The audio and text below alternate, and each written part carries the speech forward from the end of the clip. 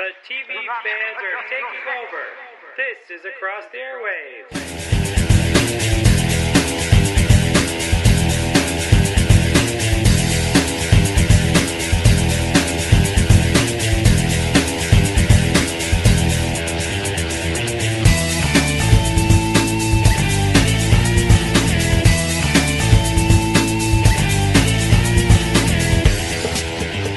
Hi everyone, and welcome to another episode of Across the Airwaves, the podcast dedicated to giving weekly TV show episode reviews, along with news and opinions on the entertainment industry. I'm Dan Schmidt, your host, and with me is a guy who wants those mother freaking snakes off his mother freaking plane. And with me is a guy who I just cannot believe has put up with me for 200 episodes of this show. And with me is the Watson to my Sherlock. And with me is a guy who is into all the cosplay that goes on the Comic-Con floor. And of course with me is the guy who stopped a nuclear bomb from going off in New York City with absolutely no idea what he was doing. And with me is a guy who knows not to fall out of helicopters when wearing a Santa suit. And with me is a guy who is always ready with a grenade. And with me is a guy who plays a really mean Max guitar, my co-host and jukebox hero. And with me is a guy who has not been replaced by a Zygon. And with me is a guy who thinks it was about time for Heroes to wrap itself up. And with me is a guy who is shocked to discover that his former master is Darth Vader. And with me is a guy who has a fear of porta potty thanks to the X-Files. And with me is a guy who just wants to believe, my co-host. Hey everybody, it's Nico and welcome to Across the Airwaves. On this week's episode, we conclude the fall 2016 TV season with our review of the mid-season finales of Walking Dead, Star Wars Rebels, and Supernatural with Michael and Tim's review of that episode. But before all of that, we kick everything off this week with the News with Nico section.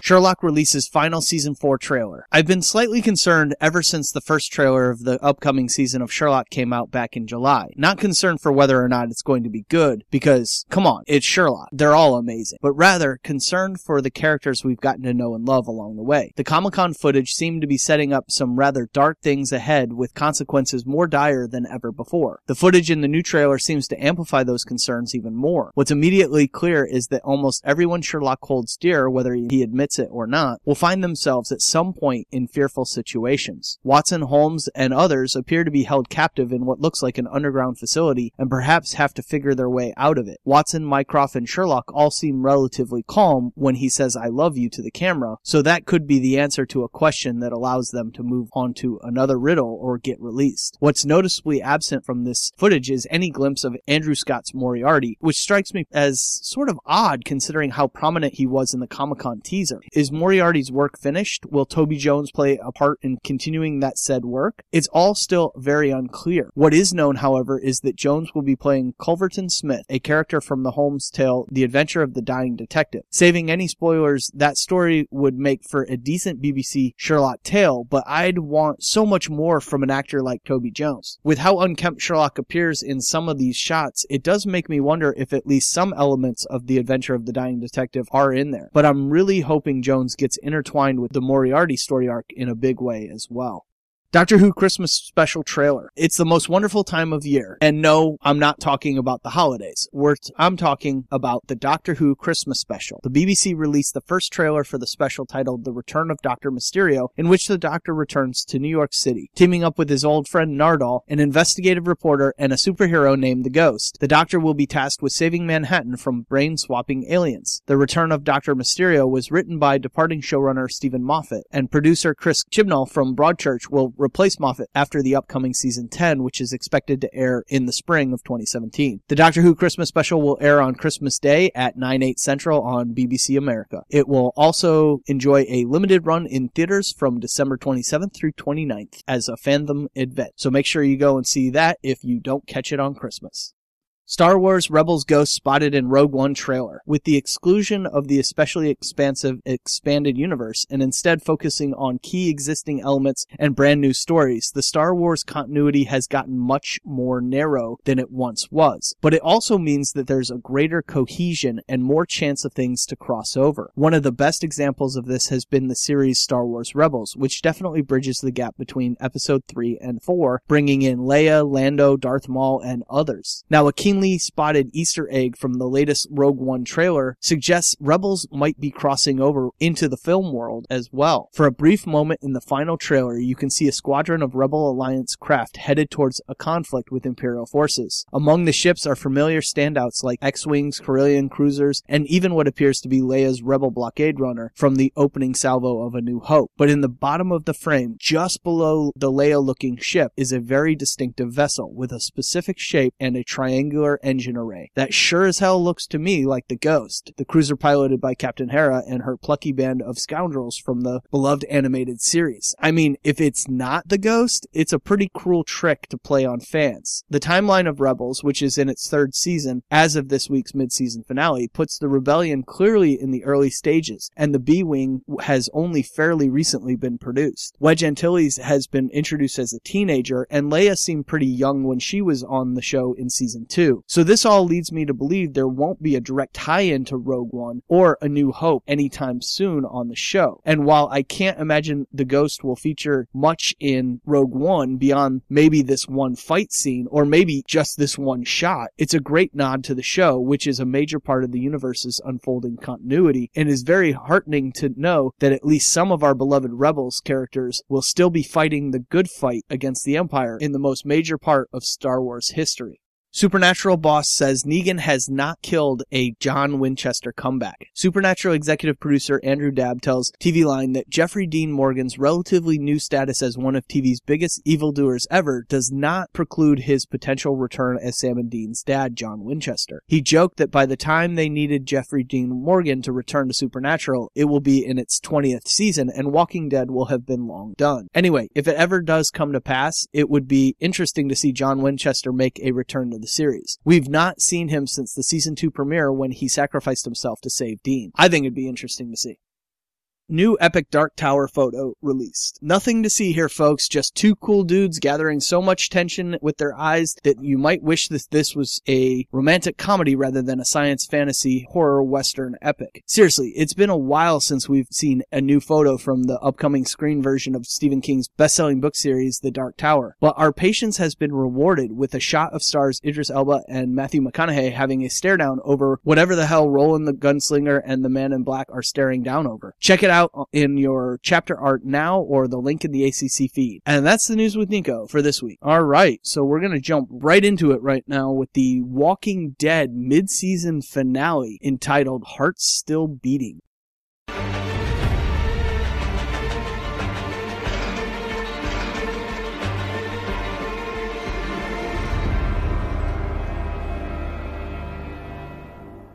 With members out scavenging for supplies, Negan's unwelcome visit to Alexandria continues. With tensions high, things quickly spin out of control. This has been a rough first half of Season 7. After the build-up to Negan's debut last season and the deaths we knew would come with it, we were presented with those deaths in Season 7's extremely polarizing premiere. Ever since then, with the exception of the King Ezekiel introduction, we've been subjected to a non-stop barrage of misery, so much so that we've essentially been denied the opportunity to grieve for those deaths in the premiere. It's one thing for the show to abuse its characters. It's another to abuse the viewers, which is exactly what many fans have complained about all season. But watching Rick and his friends subjected to a never-ending torrent of physical and mental torture has been brutal for all of us involved. In true Walking Dead fashion, however, just when many of us are ready to write the show off entirely, a ray of hope finally shines at the end of this week's mid-season finale. Its brightness might simply be due to the sheer contrast against the darkness that has preceded it, but it's a brightness that can't be denied. But before that, this episode began with Negan playing adopted father to Carl, playing house in Rick's house in Alexandria, essentially tormenting Carl and Olivia while attempting to present himself as an alternative father to Carl. Just in case last week it wasn't made clear enough in that episode, the point is rammed home with scenes of Negan teaching the boy to shave. I'll say this again, this doesn't work in the context of this series. Sure, in the comics, Carl is a much more impressionable child of 12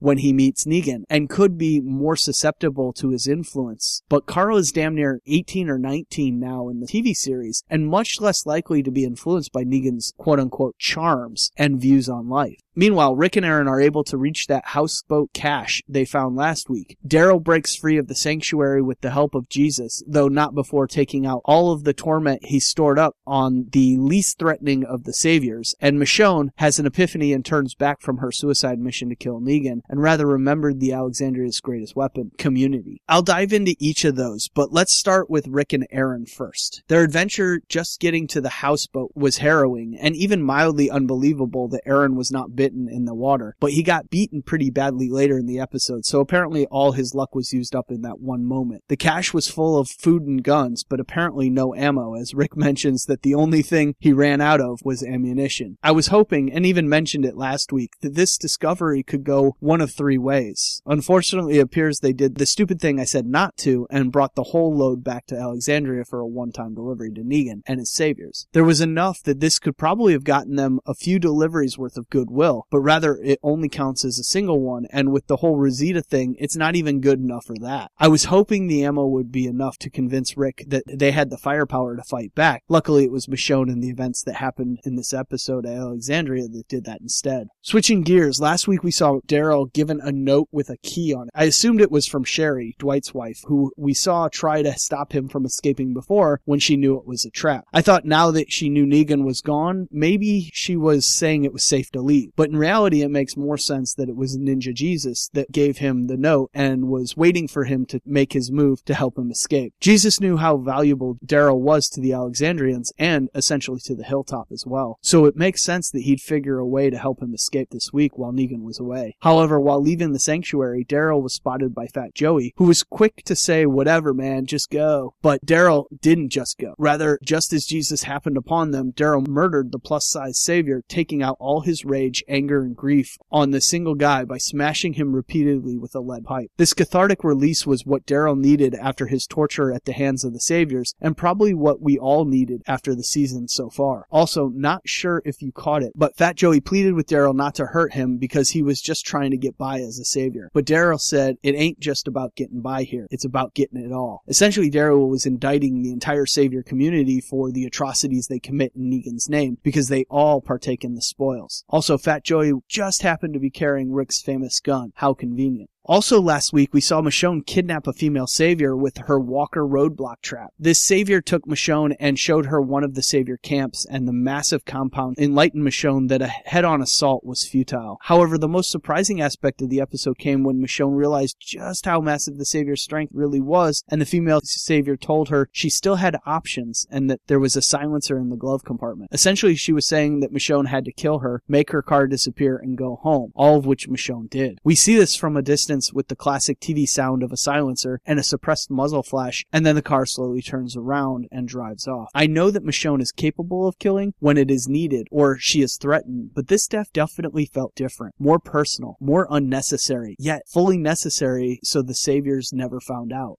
It's just something to think about. As for Spencer's fate, I knew he had signed his death warrant as soon as he decided to make friends with the Saviors and attempt to cozy directly up to Negan, but it was still entertaining as hell to watch the show's least likable characters smugly sipping drinks and shooting pool with Negan, confident that he stood even the slightest chance of usurping Rick's position at Alexandria. Negan's response, that Rick's actually working for him while Spencer is simply trying to kiss his ass, illustrates the modicum of respect this season's big bad holds for the former lawman. So it was sort of a gruesomely satisfying kill when Negan shows the pretty boy what guts really look like. Though it might disappoint those who watch The Walking Dead only to satisfy their bloodlust, that the second Alexandrian to die in this episode, Olivia, is the only other recurring character feature. That all but ensures less Alexandrian bloodshed in the second half. Yet part of me is disappointed that this episode ultimately concerned itself with Rick's feelings at the end of the episode rather than Rosita's, since so much of this episode focused on her revenge plan, from her meeting with Father Gabriel to her final flirtation with Spencer to her firing a bullet right into the heart of Lucille. The last action gives us what is by far probably the best commercial fade out of the season. We know that actor Jeffrey Dean Morgan isn't going anywhere anytime soon, so we knew Negan wouldn't die. Yet we also know Rosita's a superb shot, so you gotta give points to whoever came up with the idea of letting Lucille stand between Rosita and her man, even if the science makes no sense whatsoever. I mean, had she fired an arrow arrow, then sure, Negan could be holding his baseball bat and the bat would stop the arrow. But a bullet, when she fired from close range? Not like. Anyway, I'll let it slide for good dramatic effect. But unlike Rick and Maggie, Michonne, Carl, and Rosita were not thinking things through, and their plans did not consider the cost of taking a shot at the king. What is the old Ralph Waldo Emerson saying? When you strike at a king, you must kill him. When Rosita misses, or rather only hits Lucille, she causes Olivia's death and Eugene's imprisonment, much like Daryl's actions resulted in the death of Glenn. Rosita, and for that matter Carl and Michonne, though Michonne was shocked out of hers before it got too far, were so blinded by their hate and their need for revenge or vengeance, they did not consider the consequences to anyone but themselves with their plans. Their actions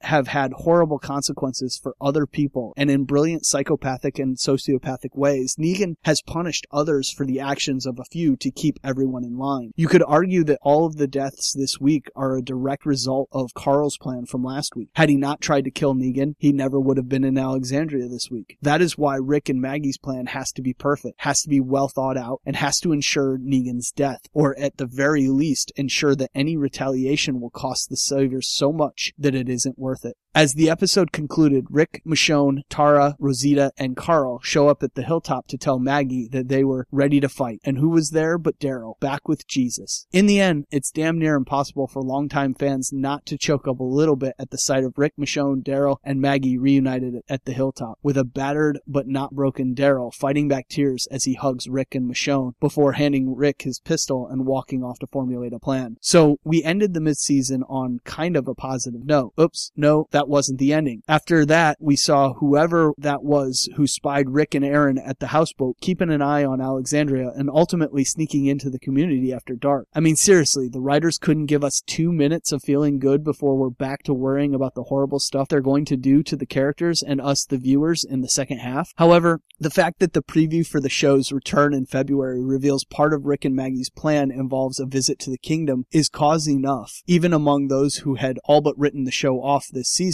to tune in once more. Anyway, that is my review for this week's Walking Dead. Walking Dead returns Sunday, February 12th. Now we're going to move on to the mid-season finale of Star Wars Rebels, entitled Visions and Voices.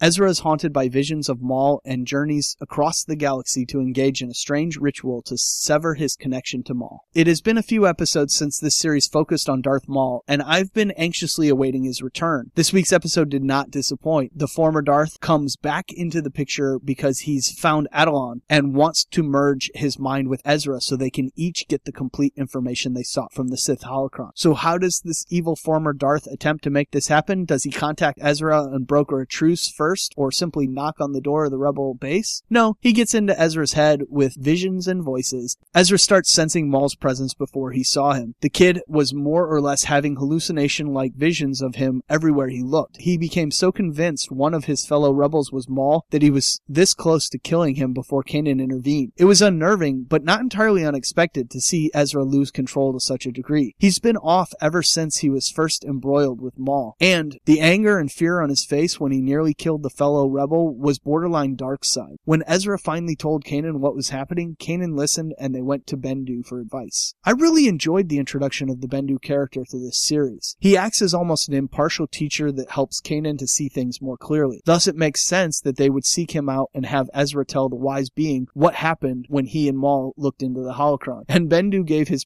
frank opinion. That's not good. Ezra and Kanan didn't have time to discuss it further because Maul showed up and proposed to Ezra, whom he keeps calling his apprentice, the idea of melding their minds to share what they saw when they opened the holocron together. Maul was hoping to find out where the person he's looking for is, and Ezra could learn the answers to what will help them defeat the Sith. Also, before we go any further, it is worth noting that I want to point out the difference in their questions. They both have the opportunity to more or less discover anything they want to know. Maul makes a personal, selfish request, while Ezra goes a more selfless route. It's classic dark side and light side, and gives me hope for Ezra maybe not crossing over to the dark side. They keep hinting at it, but this at least gives me hope that it's not going to happen. Now, of course, Maul's offer is stupid to even consider, but how else are they going to progress the story? Anyway, Ezra goes along with Maul's plan because he's curious, and also because Maul threatens to reveal the location of Chopper Base. I do have to say that Kanan deserves major credit here, because he let Ezra make up his own mind and also reassured him having to find a new base for the rebels wasn't the end of the world. He was an ideal mentor in this situation, and I've really enjoyed watching Kanan get to this point as a master. The return to Dathomir this week with Maul was a fun twist. This was an exciting development for those of us who are fans and loved the Clone Wars series. Maul explained that he was the last survivor of the planet because the Empire viewed the Night Sisters as a threat and wiped them all out. Their use of the Force combined with magic made them interesting but apparently too powerful. Dan and I had a number of discussions over the years about the Night Sisters and where exactly they fit in the Force. They were not true Sith and definitely were not Jedi. Essentially, they were in the gray area between the two extremes, a little more towards the dark side. Maul's lair was filled with artifacts from his past to help him find the answer he was looking for. Clone Wars fans will recognize the portrait of the Mandalorian Satine, and if you haven't watched the Clone Wars, I won't spoil what Maul and her relationship was, and Pre-Vizsla's Darksaber was there as well. The Mandalorian story arc from the Clone Wars series was one of my favorites, and seeing it continued, or at least alluded to here, was great. Maul used the Night Sisters' magic to combine Ezra and his thoughts in hopes of seeing what they both were seeking, and it worked, and confirmed that Maul was indeed looking for Obi-Wan Kenobi, saying, "It will end where it began." Tatooine is where he first met the Jedi, and Maul's never let go of his vengeful feelings towards Obi-Wan. Not entirely surprising considering who Obi-Wan is protecting. He was also the answer to Ezra's question as well. However, Ezra doesn't have the history or knowledge to know that the desert planet with the twin suns is Tatooine, so it is now a race to beat Maul to the Jedi. I'm super excited about the possibility of seeing Obi-Wan in the Star Wars Rebels again, and given Ewan McGregor's enthusiasm to return to Star Wars and how he returned to voice the character in The Force Awakens during Rey's Force vision at Maz's castle, I wouldn't rule him out doing the voice. But yes, I would also miss James Arnold Taylor, who voiced Obi-Wan in the Clone Wars series and at the beginning of Star Wars Rebels, if that were the case. Either way, I'm ecstatic that it appears Obi-Wan is coming to Rebels, and gives me hope for those standalone Obi-Wan films we've been talking about. Anyway, back to this episode. Before leaving Dathomir armed with this newfound information, Ezra and Maul were attacked by the spirits of the Night Sisters. Sabine and Kanan arrived because they had installed a tracker and followed Ezra, and they were almost instantly possessed by these Night Sister spirits. As Maul and Ezra ran away from the spirits, Maul pleaded with Ezra to join him in going after Obi-Wan. Maul's voice had a hint of desperation and emotion. It was unexpected and intrigued me. He told Ezra they could be brothers. Does that imply that Maul misses his brother Savage? Or is he fearful that he's not powerful enough to take Obi-Wan himself and needs Ezra? Ezra, of course, declined and luckily was able to figure out how to free Kanan and Sabine from the spirits by destroying the altar that gave them their power. It felt symbolic, like a final destruction of the old magic of Dathomir. As they left, Kanan said that this adventure was the last time they were going to trust Maul, and Sabine found and scooped up the Darksaber, which more than makes up for her jetpack loss from a few weeks ago. This was a great mid-season finale, and just an overall great episode in this series. Seriously, Maul and Thrawn have been the best parts of the third season. I'm most excited now about the potential return of Obi-Wan Kenobi. Can't wait for this return sometime in January or February. Alright, finally we're going to wrap up this week's review with Michael and Tim's Supernatural review and discussion on the episode entitled Lotus.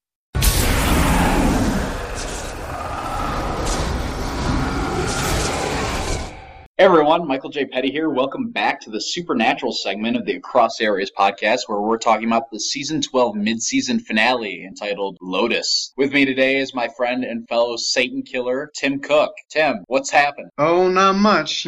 Just ready for this mid-season finale. We have a lot to talk about in this one. It was definitely worthy of the title mid-season. Oh, for sure.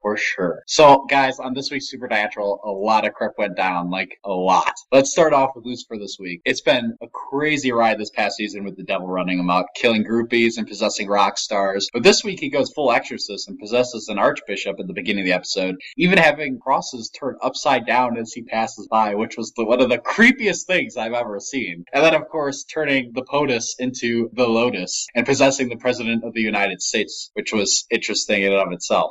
As much as Supernatural likes to use and then mock Christianity in some respects, as we even saw in this episode a few times, I really appreciated how we got got to see the devil's weakness in being burned by touching a Bible this week. That was kind of interesting, and, it's never happened on Supernatural before, and I thought giving power against Satan back to the Word of God was a really nice touch. As it turns out, Lucifer really just wants more power, as we already knew, and he just wants to be someone in authority, someone who can make his own decisions and create, just like his father. Tim, did you laugh and cry as hard as I did when it was revealed that Lucifer had decided to possess the president? I mean, how many times have we heard that Obama was the devil or the Antichrist or something like that? This week has brought some of those thoughts and opinions to reality in a very interesting way. And how creepy was Satan as that archbishop? Oh, I mean, he really went to town on the priests and the nuns that work there. Oh, yeah. I mean, you talk about the beginning of that episode, and I mean, I think we've finally seen, season 4 and 5 Lucifer being really, really creepy again. Especially, I mean, you mentioned it a little bit earlier, but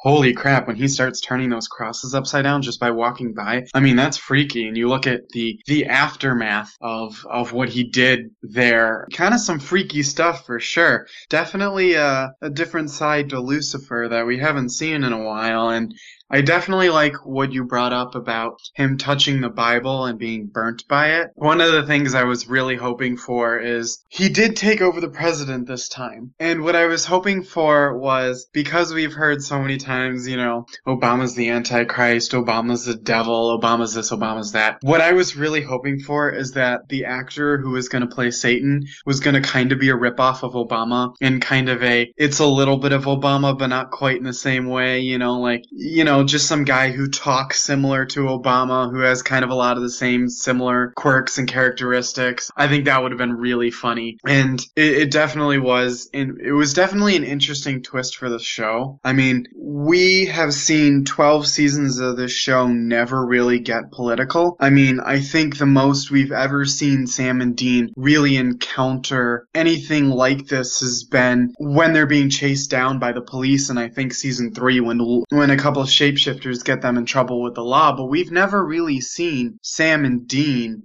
go face to face with the law, and we really haven't seen them get messed up with anything like Secret Service or like politics or the presidency. So this is a really interesting twist for the show to take, and definitely an interesting thing to see the devil take over the president. And I mean, it was definitely a very interesting twist. And I know there's a scene in the middle of the episode when they're sitting in the bunker. It's kind of towards the beginning, but when they're sitting in the bunker and Crowley shows up and points out to them that Lucifer is actually the president right now, they all have these great looks on their faces where they're freaking out for a minute here, because they realize the magnitude of the fact that Lucifer just became president of the United States. And so we definitely see them on a very different scale than we have in a while. Yeah, absolutely. And I think you're spot on when you say that the Winchesters had never really encountered politics before. They've encountered people in power. Dick Roman is a prime example of that, and he was probably the closest they ever got to encountering a political figure in high office who could actually do something to them. But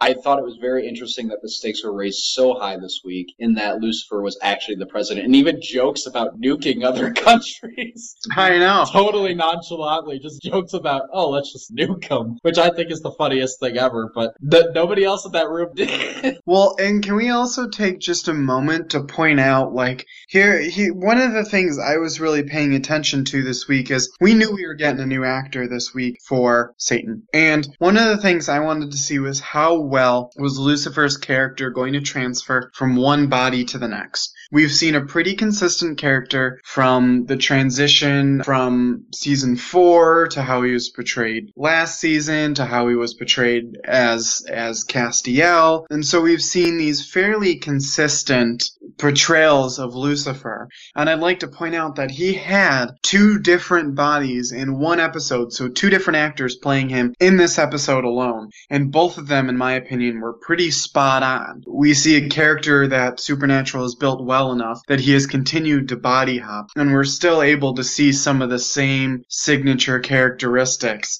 And I'm very impressed with how Supernatural has handled Lucifer, especially considering we've had this big shift from all these different actors actors, and being able to kind of keep the core personality traits of the Lucifer they're looking to portray. Yeah, absolutely. That's been one of my favorite aspects of Lucifer throughout the entire series of Supernatural is, Mark Pellegrino really started his role on the series and really kickstarted it in a way that hardly any other character on the show, I think, has. And a lot of the actors have been able to emulate what Pellegrino did with the role, whether it was Jared Padalecki, Misha Collins, Rick Springfield, and then so many others over the past few years. I think that's an incredible feat, and that's something that the writers should be proud of, and that's something that the directors of the show should be proud of. Mm-hmm. That being said, let's move on to the second biggest plot point we have to mention this week was the creation of Satan's baby. Genesis 6 talks about fallen angels coming to earth and fathering children, giants called the Nephilim. We've seen Jesse here on the show, the future Antichrist, who is a product of a human and demon conception, and we've seen one Nephilim on Supernatural before, an angel-human hybrid, who was killed by Castiel under Metatron's guidance back at the end of Season 8. Now, we're entering a new phase in Supernatural history where a new Nephilim, this one born of an archangel and a woman, not just a regular angel, has arrived. And this one, most likely, much more powerful than the last. We've had theories as to how this season is going to go and how next season is going to start, but it looks like with Satan seemingly sent back to hell, back to his cage, that his offspring is going to be the big bad this year, or at least going into next. My theory right now, Tim, is that Crowley may still turn on the Winchesters and Castiel, and probably will, but similarly to how he dealt with Amar at the beginning of last season, I could see him abducting and raising this unholy abomination as his own, possibly even allowing it to become greater than himself. Tim, what were your thoughts on Supernatural's return of the Nephilim, and what is this going to mean for the rest of the series? Well, I definitely like that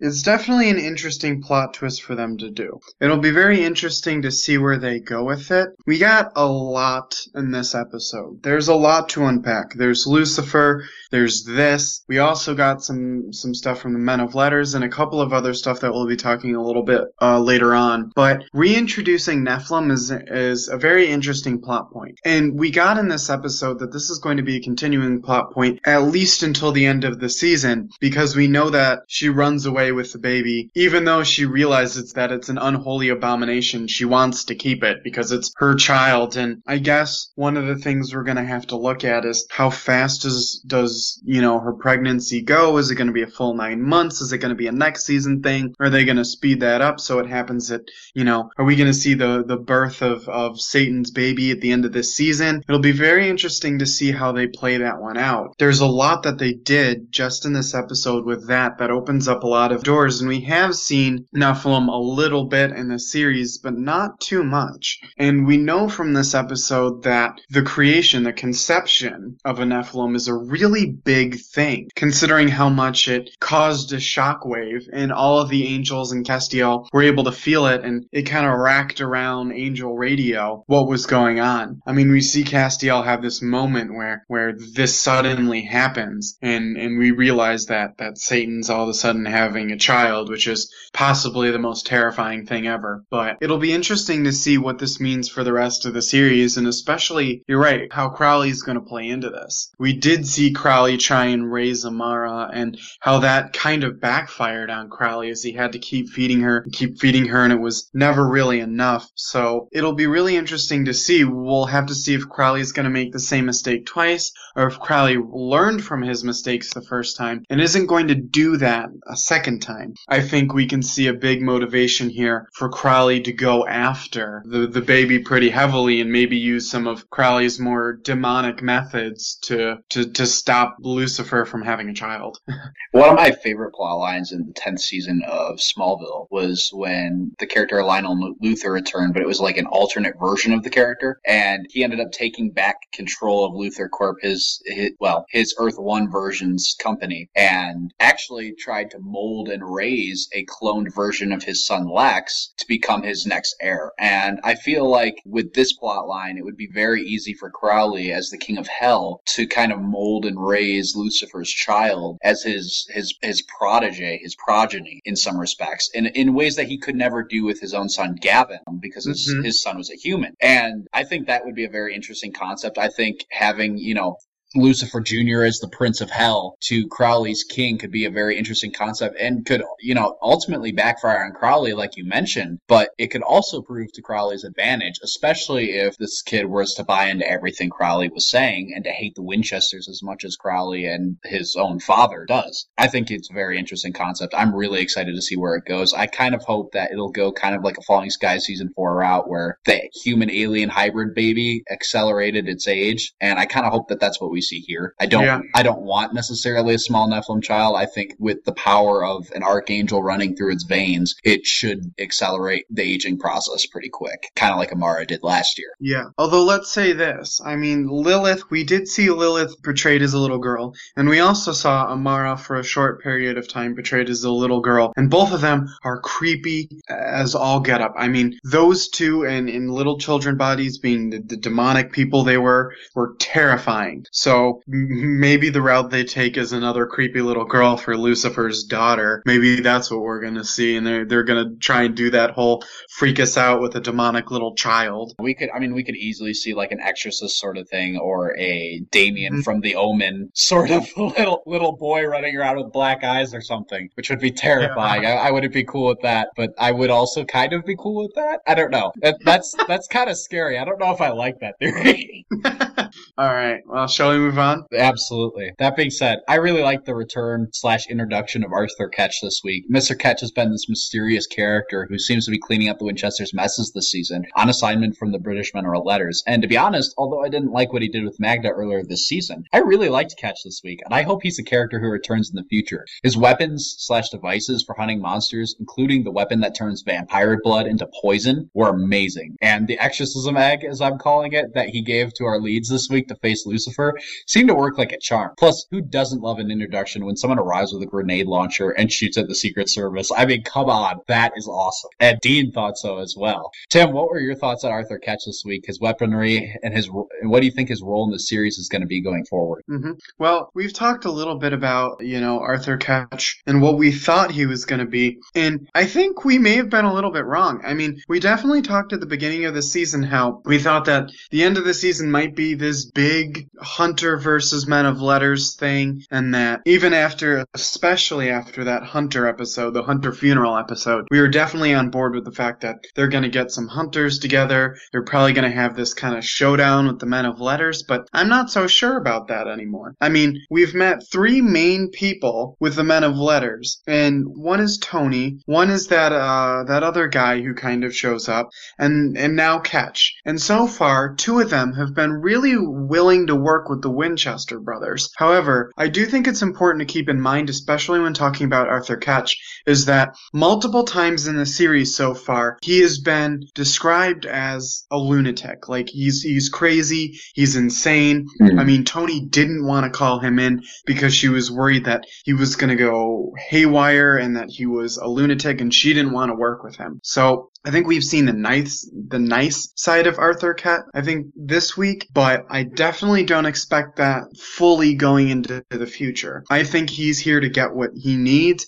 and to get what the Men of Letters wants, and if Sam and Dean aren't going to comply, he is going to be their biggest nightmare, not their ally. So I definitely think he was definitely very interesting this season. I would definitely love to see the Winchester brothers incorporate some of this new technology that he brings to the forefront. And we did see that with the exorcism egg. And I would love to see some of the other technology they have used, like, you're right, the weapon that turns vampires' blood against them. That would be really interesting to see used in a later episode. But yeah, I think there's definitely a flip side to Arthur Ketch, and we need to be cautious in watching him because he's definitely been described as crazy before. So it's an important point that maybe he's only giving the Winchesters what they want right now. No, that's definitely a good point, Tim. And I had actually forgotten that he was described that way by Tony earlier in this series. And that's definitely something we have to keep in mind, because you're right, he could snap at any moment. Or if the Winchesters do something that he does not like, he could turn on them immediately. I mean,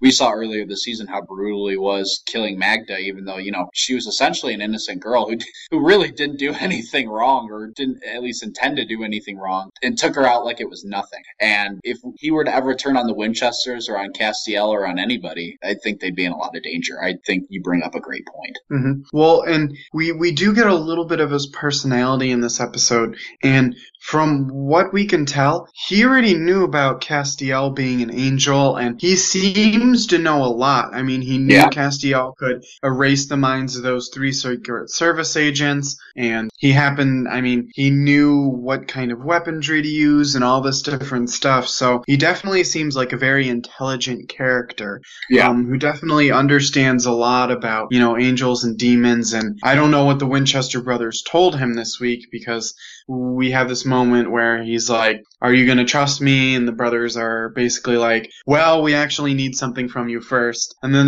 the next thing we see is they're setting up this trap with the exorcism egg. So we don't necessarily know the end of that conversation, or maybe what that exorcism egg is going to cost them later on. But at the same time, Arthur Ketch might be the kind of person who teams up with Castiel to help bust the brothers out, going on later from the fact that they just got scooped up by the Secret Service. So speaking of, and hopefully they won't catch too many favors, but leading into this week's cliffhanger, I want to briefly mention the character of the Secret Serviceman Rick Sanchez this week. Now, Sanchez is played by Stephen Lobo, who after a brief stint on Smallville actually starred in one of my all-time favorite sci-fi shows, Continuum, as Matthew Kellogg, the time-traveling entrepreneur, and Big Bad for the show's final season.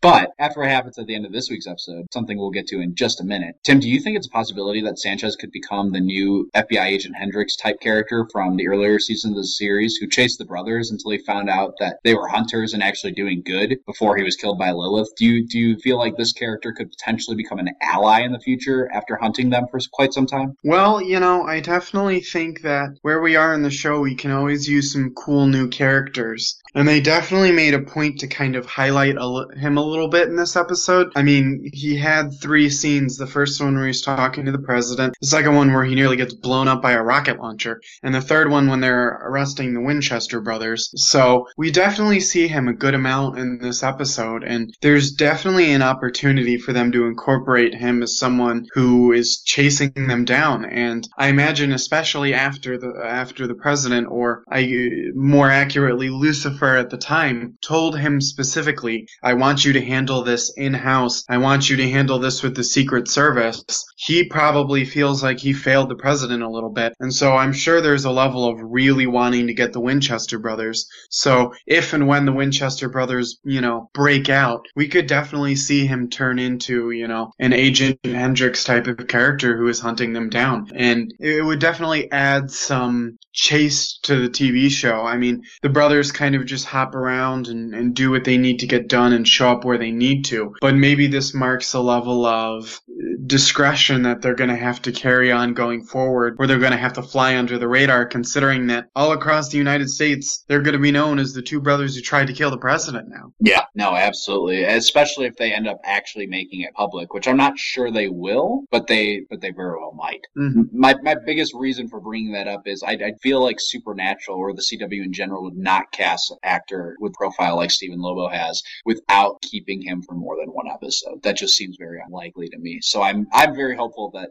we're correct in that assessment, that he could potentially become that kind of character. That being said, this week's episode ends with a huge cliffhanger, something that we haven't seen happen to the brothers in a long time. They were arrested this week by the federal government, this time for an assassination attempt, so to speak, on the president's life. Sam and Dean are screwed. One of my favorite arcs from the early season of this series, spanning from seasons 2 to 4, was the idea of the Winchesters running from the law. Back then, they were chased by FBI agent Hendricks, as I mentioned before. And similarly, when Dick Roman was in charge during season 7, he framed the brothers as serial killers, causing them to have to actually ditch the Impala and go even deeper undercover, forsaking their identities to a point. Now they've actually been taken. And from the preview of January's episode entitled First Blood, which will be the mid-season return, aimed after one of my favorite action movies, by the way, it looks as if they're going to be locked away in an Area 51-like prison facility that supposedly doesn't exist, with Castiel and Mary Winchester having to come to their rescue. Tim, what did you think of this cliffhanger? I, for one, am stoked to see what Supernatural tries to pull off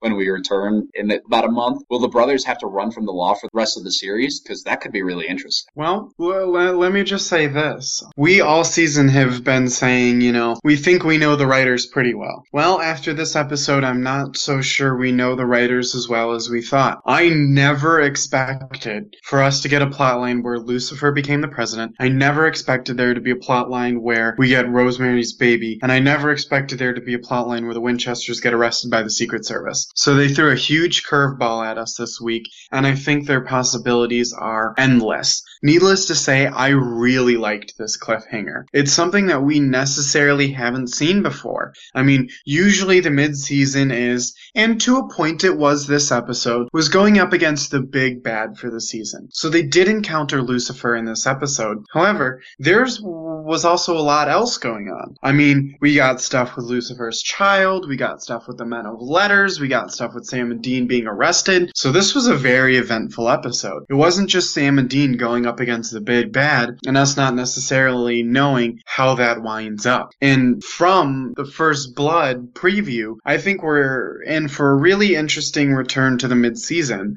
with them being in prison. We've never really seen the brothers in prison before, and it'll be a great opportunity for them to use the characters of Castiel and Mary Winchester, who I've been saying ever since they introduced both of them and had them in their first scene together on the TV show. I thought that they worked well together. I thought both of their bit of naivete about the world and, Castiel being an angel who doesn't necessarily understand everything, and Mary Winchester having been gone for such a long time, I think they're a good partnership, and I think it's going to be really fun for us as an audience to watch the two of them work together to try and find Sam and Dean in this black site. So it's definitely a very interesting mid-season, and I love the fact that this is their direction they're going with it, because it's something that is new for the show, and it's something that neither of us could have predicted. And I know that we're both still hoping for our end of the season plot twist, but it'll be very interesting to see what direction they're going, considering all the different plot lines they've been giving to us this season, which I highly doubt all of them will be wrapped up in this season. Yeah, no, I agree.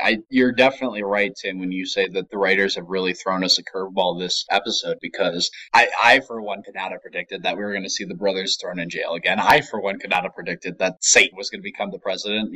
I couldn't even have predicted that we were going to ever see Nephilim again after they made a big deal of Castiel killing the last one at the end of season 8. I didn't think any of that was going to ever return or happen, so to speak. And it did. And it kind of throws a little bit of a monkey wrench at our theories, which I still hope will come true to a point. But I'm also really excited for what they're going to do. I'm really excited that I don't know what is going to happen, that I don't really have a thought on what is going to happen. And with the Winchesters being put in prison, we're going to see a Prison Break episode next. And that's going to be exciting. We've only seen one episode on this whole show where they've actually been in jail, and they were in jail willingly to fight a ghost, of course. But, this time they're not in jail willingly. This time they don't have an escape route. This time they don't know somebody on the inside who is going to break them out at any moment. They are actually kind of screwed. And if their mom and if Castiel don't save them, they're going to be in there for a long time. Now, obviously, they probably will. I'm not worried about that.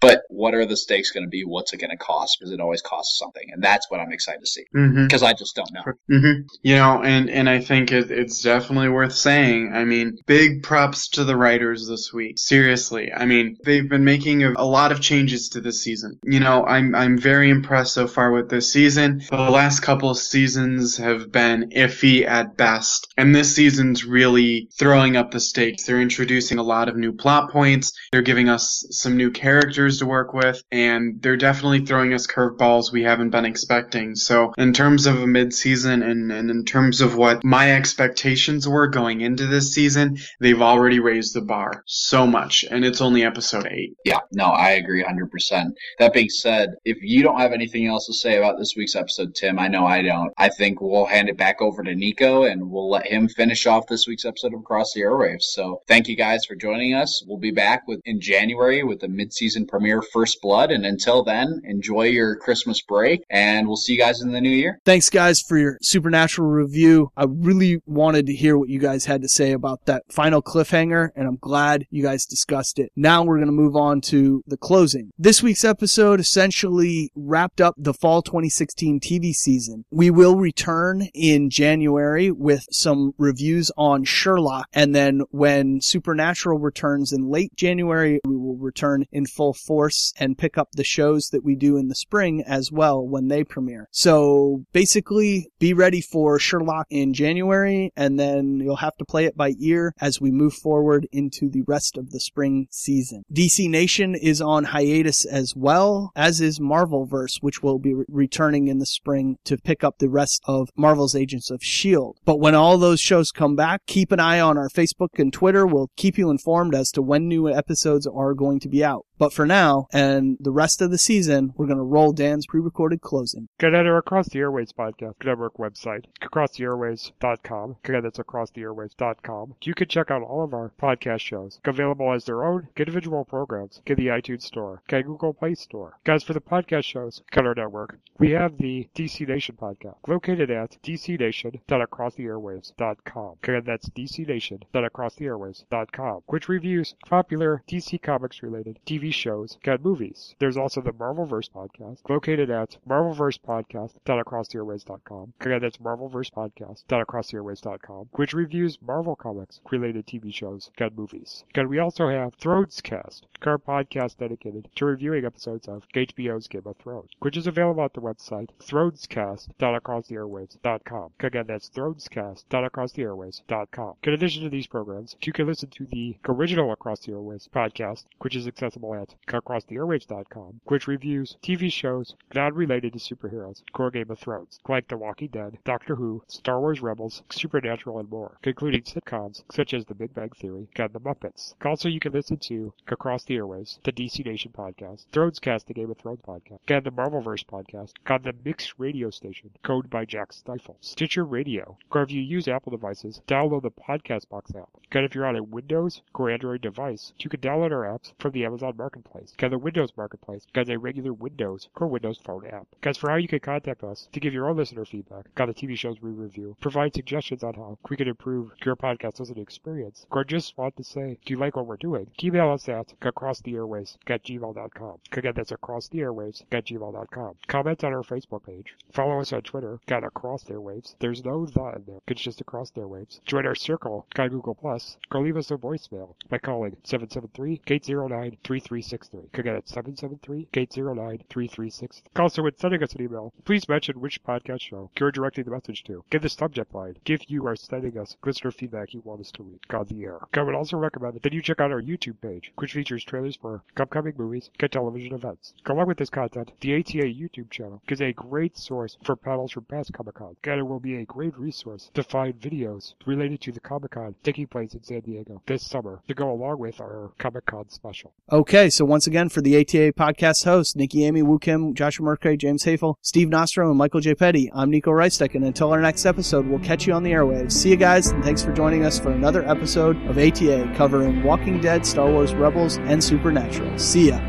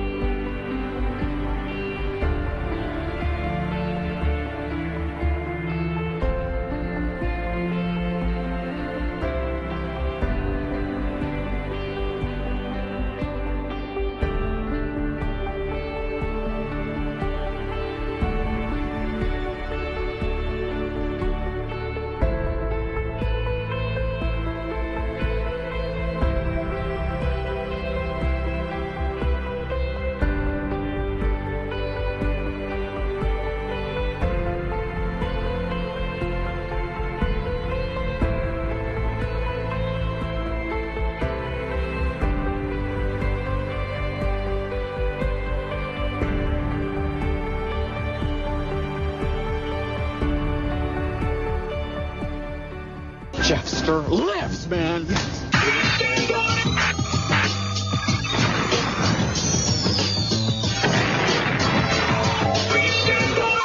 We now return to our regularly scheduled program.